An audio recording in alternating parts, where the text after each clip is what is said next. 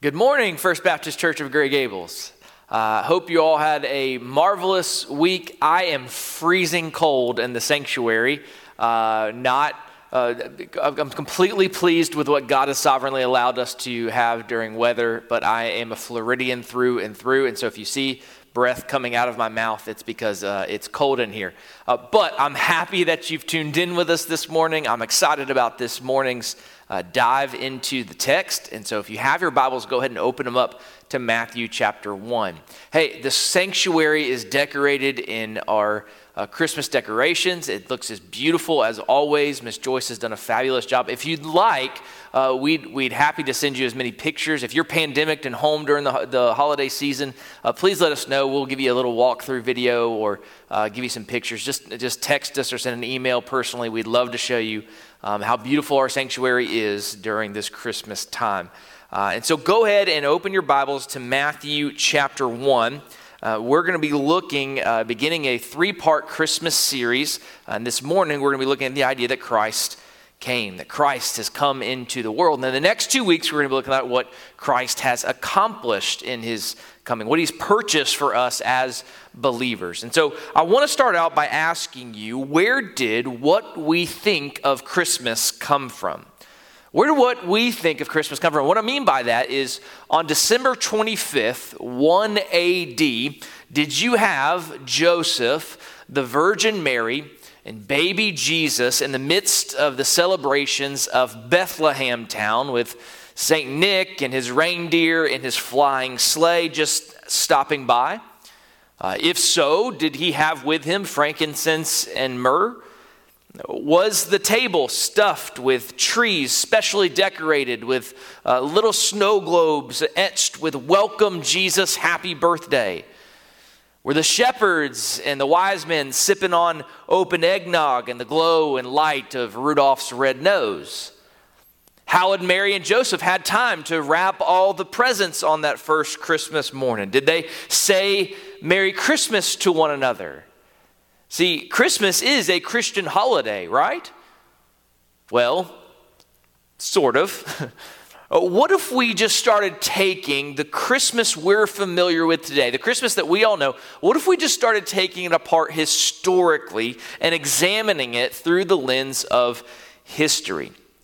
All right, we can even start back 70 years ago. We can start with Frosty the Snowman, 1950, song written by Gene Autry. The children's animated TV special was made in 1969. See, back in 1950, when Autry wrote the song Frosty the Snowman, he was looking for a follow-up hit to his hit song of 1949 around the Christmas season, Rudolph the Red-Nosed Reindeer, so he came up with Frosty the Snowman. But even Rudolph hasn't been around all that long. Some of you have been around longer than Rudolph the Red-Nosed Reindeer. See, Rudolph, the most famous reindeer of all, was the product of Robert L. May's imagination in 1939. The copywriter wrote a poem about a reindeer to help lure customers into the Montgomery Ward department store. Now, in case you're worried, I'm going to let you know, parents, I'm going to leave out the history of the red and white one so I don't get any strongly worded letters, but I will tell you about Belsnickel, the crotchety fur-clad Christmas gift bringer of Southwest German folklore in the 1830s, who came and determined whether children were being impish or admirable in their behavior and gave them gifts accordingly. Belsnickel is nigh. Well, what about Christmas trees? Christmas trees, as we know them, began in 1700s in Germany and became more popular in the English-speaking world when the British Queen Victoria married the German Prince Albert, who brought along his Christmas tree tradition. And so the custom spread around the British public in 1840s and got over here to America in the 1870s. Speaking of the 1870s, Christmas was not even a public holiday in the United States until 1870. In the 1860s, in Germany, Christmas decorations were first produced for sale. That's where Christmas decorations came about. In 1843, we saw the first commercially produced Christmas cards. In 1828, Joel R. Poinsett, the American minister to Mexico, brought back the red and green plants that we so associate with Christmas these days. We call them poinsettias after him. 6 years before that, Clement Clark Moore wrote a poem called A Visit from St. Nicholas, which later became widely known as The Night Before Christmas. 'Twas the night before Christmas. If you go back to the first Christmas under our Constitution, it was December 25th, 1789. The Congress is still in session on that day. It was just a regular work day like any other day. And a dozen years before that, George Washington had led troops to attack at the Battle of Trenton on Christmas Day. Not as some special weird strategy, it was just December 25th, and December 25th was not that big a deal. Protestants, by and large, tended not to celebrate Christ Mass, which is where we get our word Christmas from. It was one of those feasts and holidays which were not in the Bible, and so Protestants dismissed it. The date, December 25th, we find associated with Christ's birth as early as the 4th century, but only as early as the 4th century. Jesus never taught his disciples to commemorate a certain date for his birth. There certainly was no snowman or poinsettias or Christmas cards or Christmas trees either. In fact, we don't even know the exact date when Jesus was born. All the early Christian churches before the 4th century seem to have zero interest in this. Christians in the 3rd century seem to be like Christians in the 2nd century and 1st century. They simply didn't care. And those Christians in the 1st century, remember, were taught by the disciples of Jesus, who were taught by Jesus himself, and they were apparently taught nothing about particularly when he was born. So there is no significance actually to the date December 25th whatsoever, but I would say that they knew what Christmas is all about. Now, listen, I know what you're thinking. I certainly don't mean to be a Scrooge or a Grinch about Christmas. Christmas is a wonderful time of celebration. If you know me at all, you know it is absolutely my favorite holiday. It's a celebration that we will sing about all month long. But the joy that we sing about in church when it comes to our Christmas carols would definitely seem strange, though, if the climax of Christmas is family, gifts, and a meal. I mean, family, gifts, and a meal are wonderful, wonderful things, but they are not the kind of things that make you jump for joy the way George Bailey does at the end of It's a Wonderful Life. It's not as big as all that.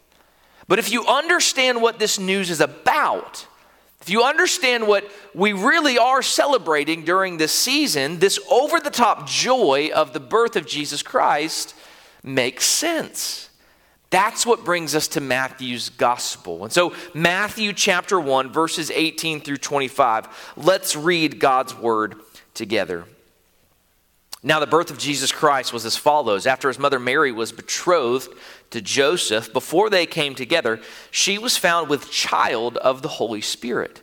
Then Joseph, her husband, being a just man and not wanting to make her a public example, was minded to put her away secretly. But while he thought about these things, behold, an angel of the Lord appeared to him in a dream, saying, Joseph, son of David, do not be afraid to take to you Mary, your wife. For that which is conceived in her is of the Holy Spirit, and she will bring forth a son, and you shall call his name Jesus, for he will save his people from their sins. And so all this was done that it might be fulfilled, which was spoken by the Lord through the prophet, saying, Behold, the virgin shall be with child and bear a son, and they shall call his name Emmanuel, which is translated God with us. Then Joseph, being aroused from sleep, did as the angel of the Lord commanded him, and took to him his wife, and did not know her till she had brought forth her firstborn son, and he called his name Jesus. First Baptist Church of Gray Gables, the grass withers and the flower fades, but the word of our Lord endures forever. Would you join me in a word of prayer? Father, we thank you for this, your word. We know that we live not by bread alone, but by every word that proceeds from your mouth. So help us to understand your word and understand it rightly. Help us to have our eyes opened and ears open and hearts open to receive what you would have for us in this, your word. We pray in Jesus' name. Amen. Amen. Well, in this well-known story, I want us to look at three headings and 3 points. I want us to look at a couple, a book, and a baby boy. That's our outline. That's our heading. Let's go ahead and begin with the couple. Let's examine this couple. Here in verse 18, we first come to Mary. She was probably a relatively normal Jewish teenage girl at this point. And I think part of the reason it's so hard at times to understand this story is because even though it's familiar with us, it's been embellished to the point of distortion. For instance, when we think of Mary, we need to realize that Scripture in no way presents Mary as sinless. Scripture in no way at all presents Mary as a sinless human being. Unlike what Pope Pius IX on December 8, 1854 declared as dogma to be believed in the Roman Catholic Church. Mary was put in an unusual position by God, and she trusted God through that position. Now, friends, none of us are going to be called to be put in the position that Mary was in particularly, but we are called to trust God in ways that sometimes we can't fully understand. So she is a tremendously empathetic figure for us. That is why Mary, in her example, is such a real encouragement to us. But we don't worship her, and we certainly don't pray to her. In fact, when Matthew tells the story of the birth of Jesus, he doesn't even focus much on Mary, but on Joseph. Perhaps a little background on Joseph's discovery of this most uncertain, surprising conception would be something that would be helpful for us. We must remember it would be common for first marriages to take place in their teens during that time. The first year of marriage was always called the betrothal period. It began by the groom paying a bride price for the family of the bride that he was going to marry. And once it was agreed upon, those who were engaged would continue to live in their respective families for 6 months or even up to a year. Now, Galilee was probably a very conservative area of Jewish practice. We have evidence of that. So they seem not to allow the betrothed to have any time alone together during that year. The husband would spend that year preparing his home, the place for his bride during these months. And at the end of that initial period, if the woman was to be found pure, there was going to be a grand procession to the husband's house where there would be a public wedding ceremony, and then the wedding would be consummated right after. Now, had there been any premarital activity with someone else during the betrothal period, it would not be regarded simply as fornication. It would be regarded as adultery against the groom and against God. So you see, there in verse 18, it says that Mary was found with child. She was found with child. Matthew doesn't say how it was found, but as you know, pregnancy does tend to show itself. So today we read this in this story and we wonder, what would Joseph do? This has got to be such a hard situation for him. Well, he resolves to divorce Mary secretly. Again, recall the difference between this culture we're dealing with in the first century and our own culture. You see how Joseph is already being called Mary's husband. It points to the fact that their betrothal was a legally binding thing, unlike our engagements today. It was a legal arrangement that had been publicly agreed upon. And so this would be more serious than breaking an engagement, but just shy of the divorce of a couple who had consummated their marriage and already had a family. So a situation like this, when the woman was found to be with child outside of the one that she was betrothed with, the law of Moses would actually call for the death of those adultery participants. Just think of the woman in John 8 that comes to mind. But the arrival of the Romans had largely ended the Jewish executions like this. So here in this situation, it was no longer common for someone to be put to death for their unfaithfulness. Public divorce was now the common penalty for the unfaithfulness of the betrothed. But that kind of public shame would have made any future marriage for Mary very, very difficult. And if Mary could not get married, then she would have no way to support herself as the years went on. So we see in verse 19 that Joseph did not want to go the route of public divorce. He could resolve to divorce her differently and secretly. He'd maybe protect his reputation a little, but certainly it would be protecting Mary and her child even more.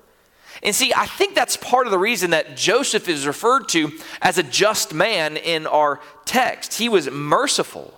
See, in the Bible, goodness doesn't just involve keeping rules, but involves loving and serving people. So doing this secretly, quietly, rather than publicly, would risk being able to recover the bride price that he had paid to Mary's parents. But nevertheless, for Mary's sake, this is what he was going to do.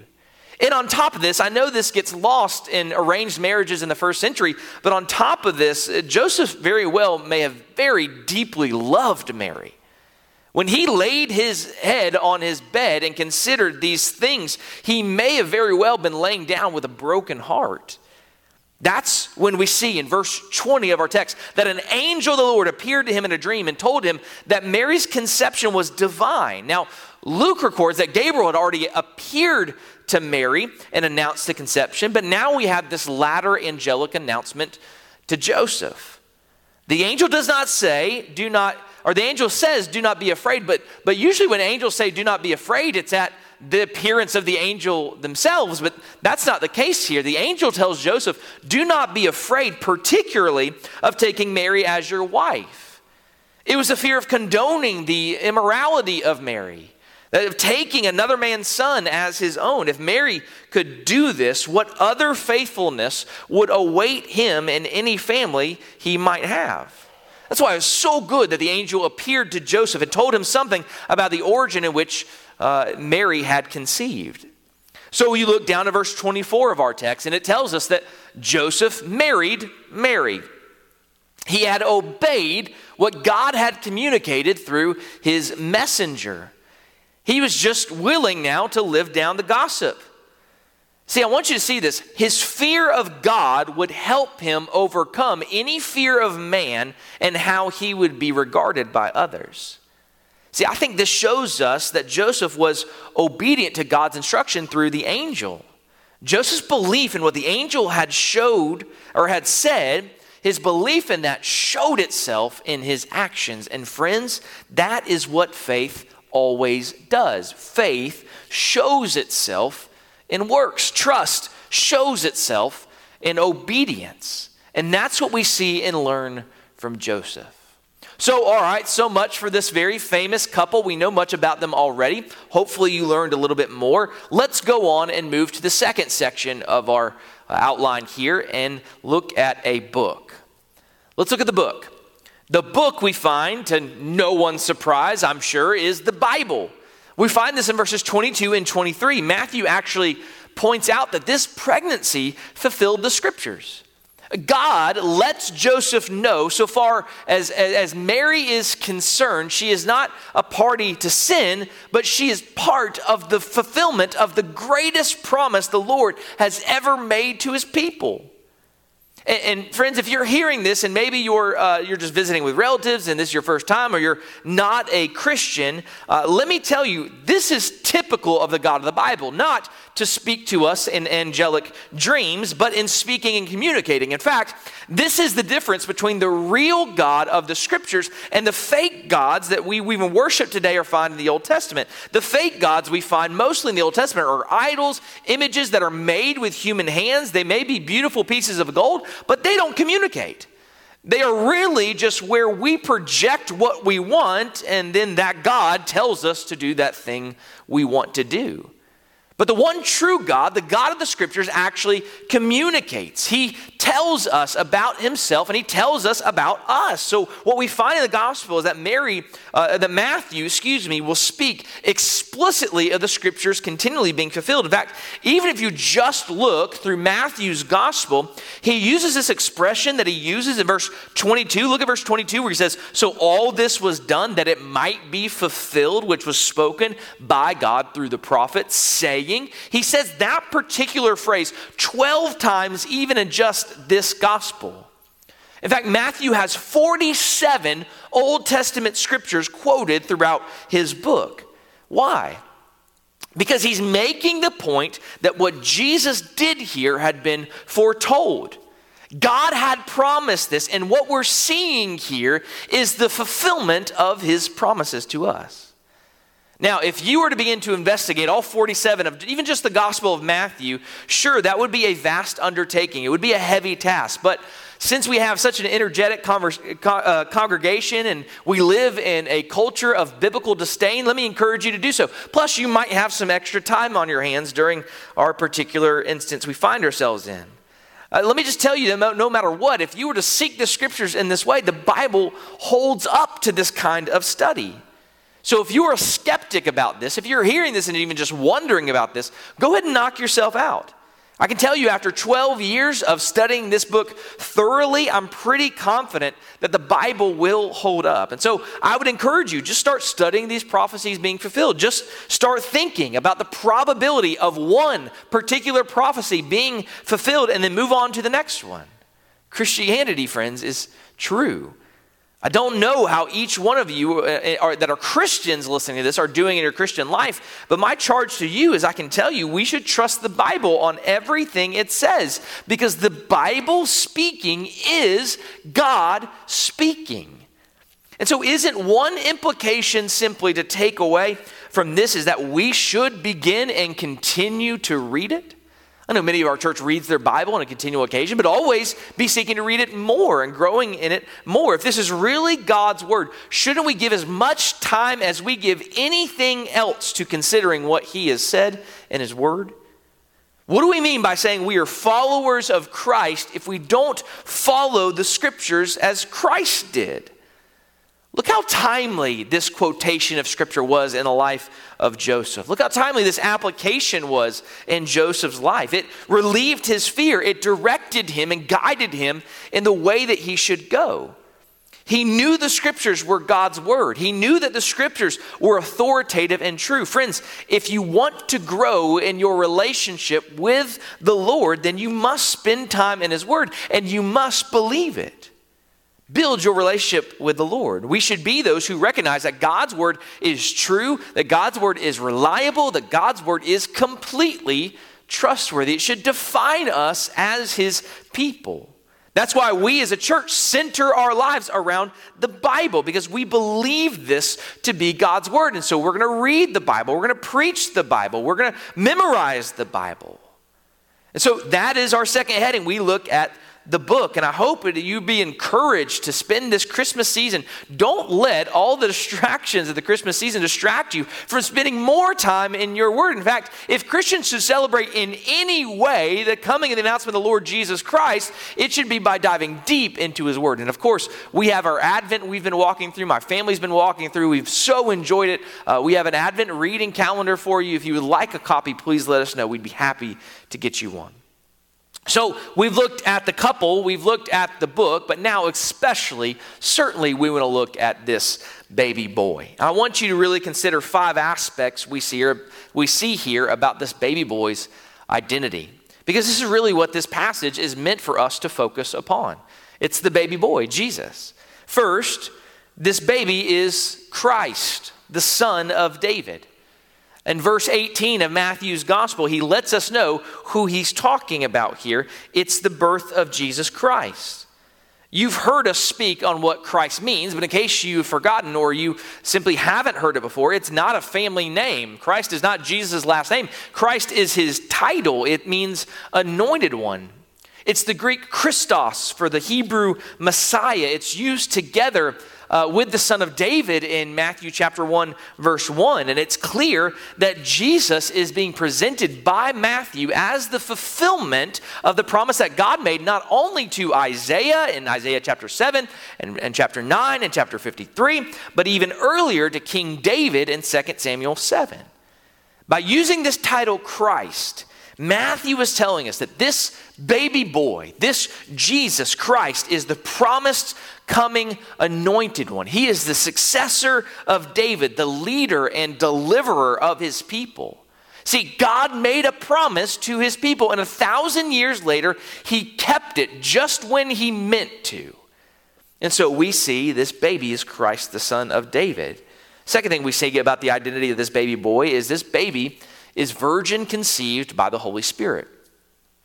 This baby Christ is virgin conceived by the Holy Spirit. This is all throughout this passage. It reiterates it over and over again. It's in verse 18 and verse 20, verse 23, verse 25. God's own Spirit was the person of the Godhead from whom Christ was conceived in the womb of the Virgin Mary.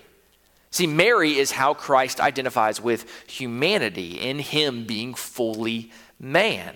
See, the specialness is not in Mary, the specialness is in the Holy Spirit. And that's the point of this passage, God's own Spirit bringing him about in this way. He is the one who would bring about the coming Messiah. So just as the Holy Spirit was the agent of creation in Genesis chapter 1, here we see he's the agent of conception in the coming of Christ, through whom the new creation would come. And so, listen, again, if you're not a Christian hearing this, you certainly may have a whole bunch of questions about the virgin birth. Some questions can't be answered. I want to repeat that. Friends, hear me. Some questions can't be answered. And I think one of the things you learn as you grow in study, as you grow in the academic world, is that you don't have to know everything in order to know something. All of us in life fail to know everything, and yet all of us really do know some things. So it's just false to think that because we can't answer exactly every question, therefore it must be that we really know nothing. No, it's just not true.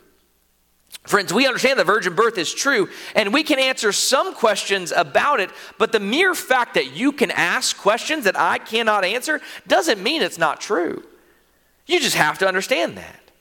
Life doesn't work with us knowing nothing until we know everything. No. We begin partially by knowing some things. Also, I want to note here another implication that is in this passage. Isn't it clear from this passage that life begins at conception?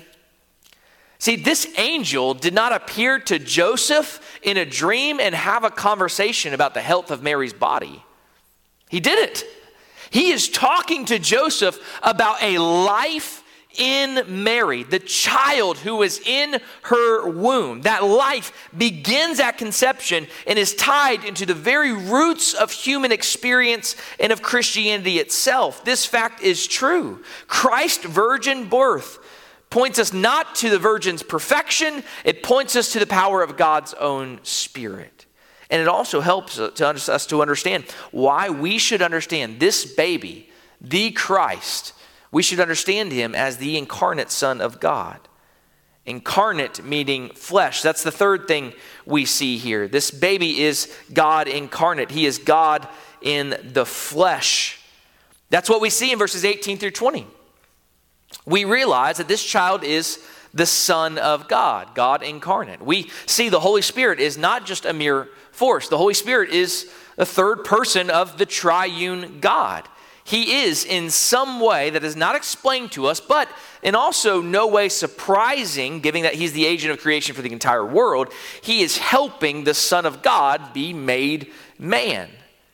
Being incarnate, the Messiah would therefore know what it's like to have parents, what it's like to have friends and siblings. It was our flesh, human flesh, that he took on. And this divine one, therefore, has uniquely shared our sufferings and our sorrows. He's being prepared for that. It's vitally important that we understand that this baby boy, the Christ, is God incarnate, the Son of God. That he is fully God and fully man. Therefore, because he's fully man, he's able to empathize with us in every way we've been tempted and tried, and yet he was sinless. Number 4, we see in verse 23, the fourth thing about this identity of this baby, the Christ, is Emmanuel, literally God with us. That's what Emmanuel means. El is Elohim, it is God. Im is with. Emmanuel is with you or with us. And so Emmanuel is God with us. That's who Jesus is. And friends, I know we've heard this every year. We hear this all the time, but it's still just remarkable to dwell on this truth. This human race that has rebelled against God God goes to be with them, with us. And so when Matthew what he's doing in verse 23 is he's quoting Isaiah 7:14 about the virgin bearing Emmanuel. And this prophecy was something that was made 700 years earlier. God was telling King Ahaz about a sign of a coming deliverance from the threat of the Assyrians. And in the next chapter of Isaiah, Isaiah 8, it seemingly seems to say that Isaiah's son is the first fulfillment of this, but that a second, fuller, more complete fulfillment is clear from the things that God continues to promise Isaiah. Because a verse that we well know is found in Isaiah chapter 9, verses 6 and 7, right? For unto us a child is born, unto us a son is given, and the government shall rest upon his shoulder, and his name will be called Wonderful Counselor, Mighty God, Everlasting Father, Prince of Peace. Of the increase of his government and peace there will be no end upon the throne of David and over his kingdom, to order and establish it with judgment and justice from that time forward, even forever. What this means is that this baby boy who is the Christ is Emmanuel, God with us.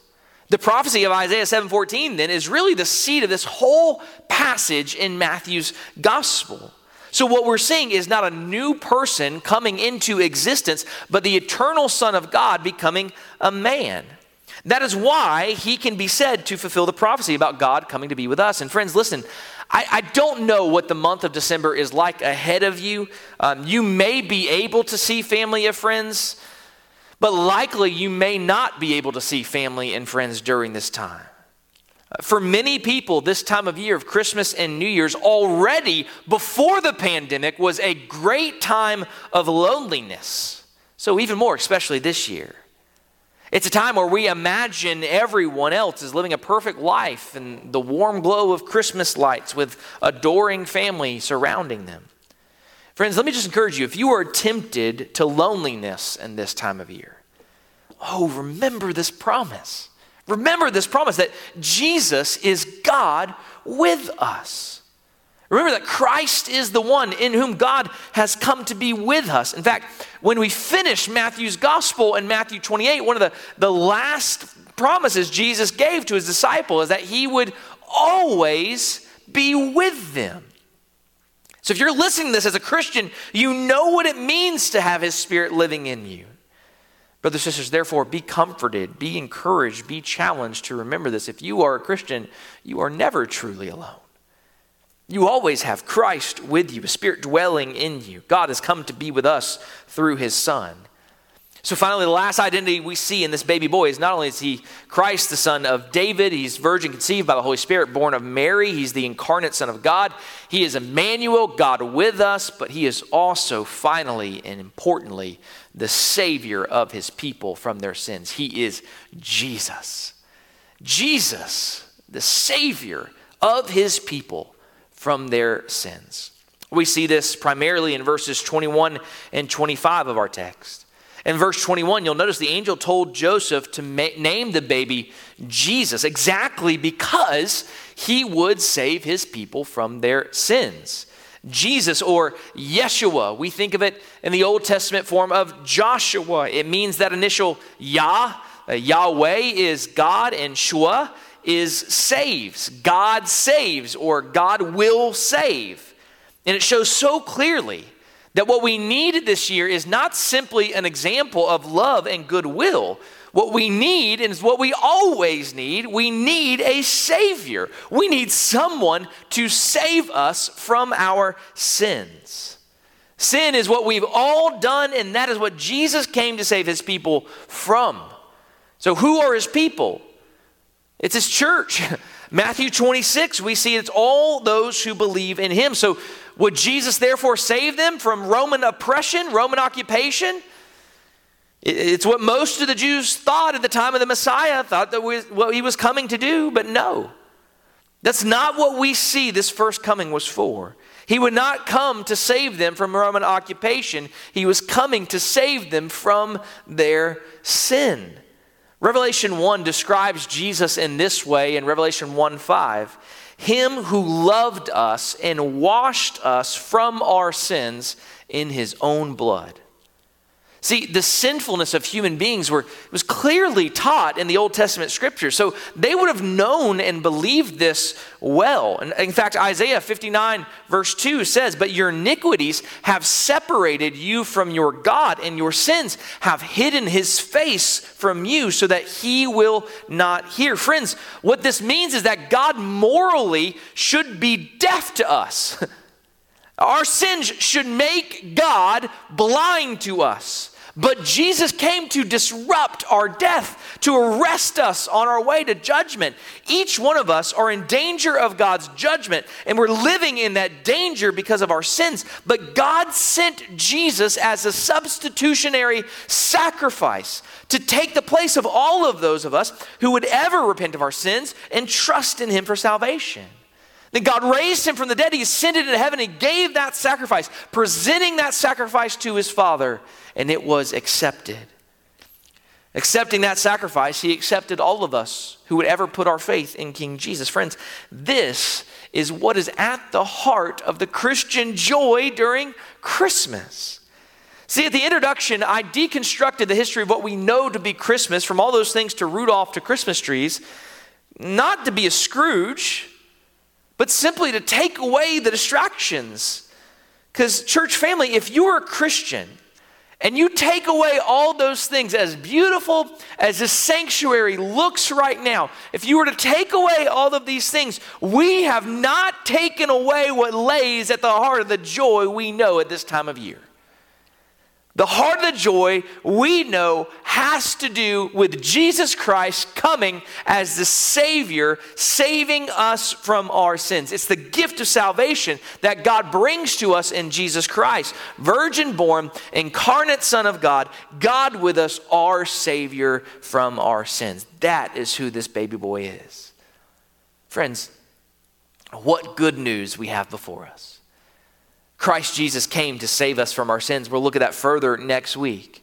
What joy, what grace. This is the true joy of Christmas. Often when we read about a fictional character like Scrooge in A Christmas Carol, written by somebody like Charles Dickens, who only really understood Christianity to be about morality, you wonder at the end of the story, how can Scrooge get so happy at the end? Well, it's a fictional tale, but the thing is, you really can have that type of joy when you become a Christian.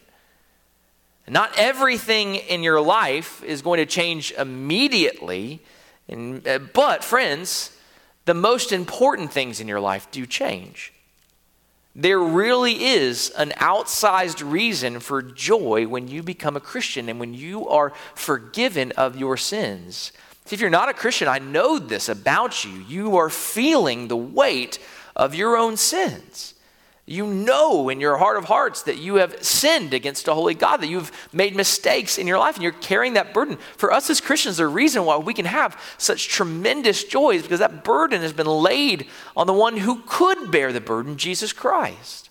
So we have been set free from the burden of our own sin, and it's a beautiful thing. And it's all because of God's grace in sending his only son, Jesus, as a Savior for us. It really is. That's why our celebrations of Christmas, really, if you think about them, our celebrations of Christmas have such tragically and terribly ironic aspects to them. So I'm going to be very careful here, but I want to warn you parents of something. Please take this to heart. I'm not trying to harp on your particular Christmas traditions, but I want you to see them in light of the gospel. And I'll simply just say this. I'm thankful that Jesus does not keep a scorecard of our good deeds and our bad deeds and only give us gifts based on how good we are. That is not an accurate portrayal of the gospel. See, as opposed to someone who comes with things for those who are and know themselves to be good, Jesus comes bringing himself and bringing forgiveness, not to those who know they're good, but to those who know they are in need of him. And so my question is that you today? If so, my prayer is that even in the midst of the season, you would acknowledge your desperate need for this Savior. That you would repent of your sins and be saved, that you can experience the everlasting joy of the Christmas season. That is our prayer This is what we desire. And for Christians listening to this, just recognize Christmas is not about all these things we distract the gospel message for. Christmas ultimately is centered on what every other day is centered upon for the Christian life, celebrating and being thankful and gratitude for what Christ has come to accomplish, saving us from our sins for exactly who he is. Let's praise him in the midst of this season, and let's keep the gospel at the center of Christmas. Christ came. He has indeed. Would you, well, don't stand, but you can stand if you want. You're in the living room. That's a habit. Let's pray together. Lord, Father, we pray that you would remove, Father, all of our heart's excuses. Lord, that you would use this to draw us face to face with yourself, that you would, Lord, destroy in us our self-righteousness, that you would humble us, that you would draw us by your love. Father, I pray if there's anyone here who has not repented and trusted in the Savior of the world, King Jesus, that they would hear this gospel message and repent and be saved. For those of us who are Christians, Father, we pray that even though we all know Christmas is probably going to look different, somewhat different for some of us this year, Father, there's nothing that can take away the joy of Christmas. There's nothing that can take away the joy of what Christmas really means. So, Father, encourage our hearts by that fact. We love you, Lord. We pray these things in Jesus' name. Amen. The invitation is simple today. If you don't know the Lord Jesus Christ and you've been convicted, the Holy Spirit stirred your heart of things that you know that you have committed against God, we just pray that you would reach out to somebody and tell them, ask them more questions about what it means to be a Christian. We'd love to share with you further about that. And friends, I pray that you'd be encouraged, especially in the midst of this difficult time, that the Christmas joy can never truly be taken away from the Christian, because it's not so much about family and gifts and food. It's about Christ, and we celebrate all of these things because of him. Those things aren't bad in and of themselves. Christmas trees, decorations, Christmas cards, they're not bad. But friends, as long as they don't disrupt and usurp what is at the center of the Christmas season, and that is the gospel of the Lord Jesus Christ. Join us in this endeavor to keep that the main central truth of what we're excited about. And I'll guarantee you will have joy this Christmas season as you celebrate the Savior of the world coming to save us from our sins. Love you, church family. I hope you're all having a wonderful, wonderful Christmas season. Stay warm. We hope to see you soon. We're praying for you. We love you. God bless.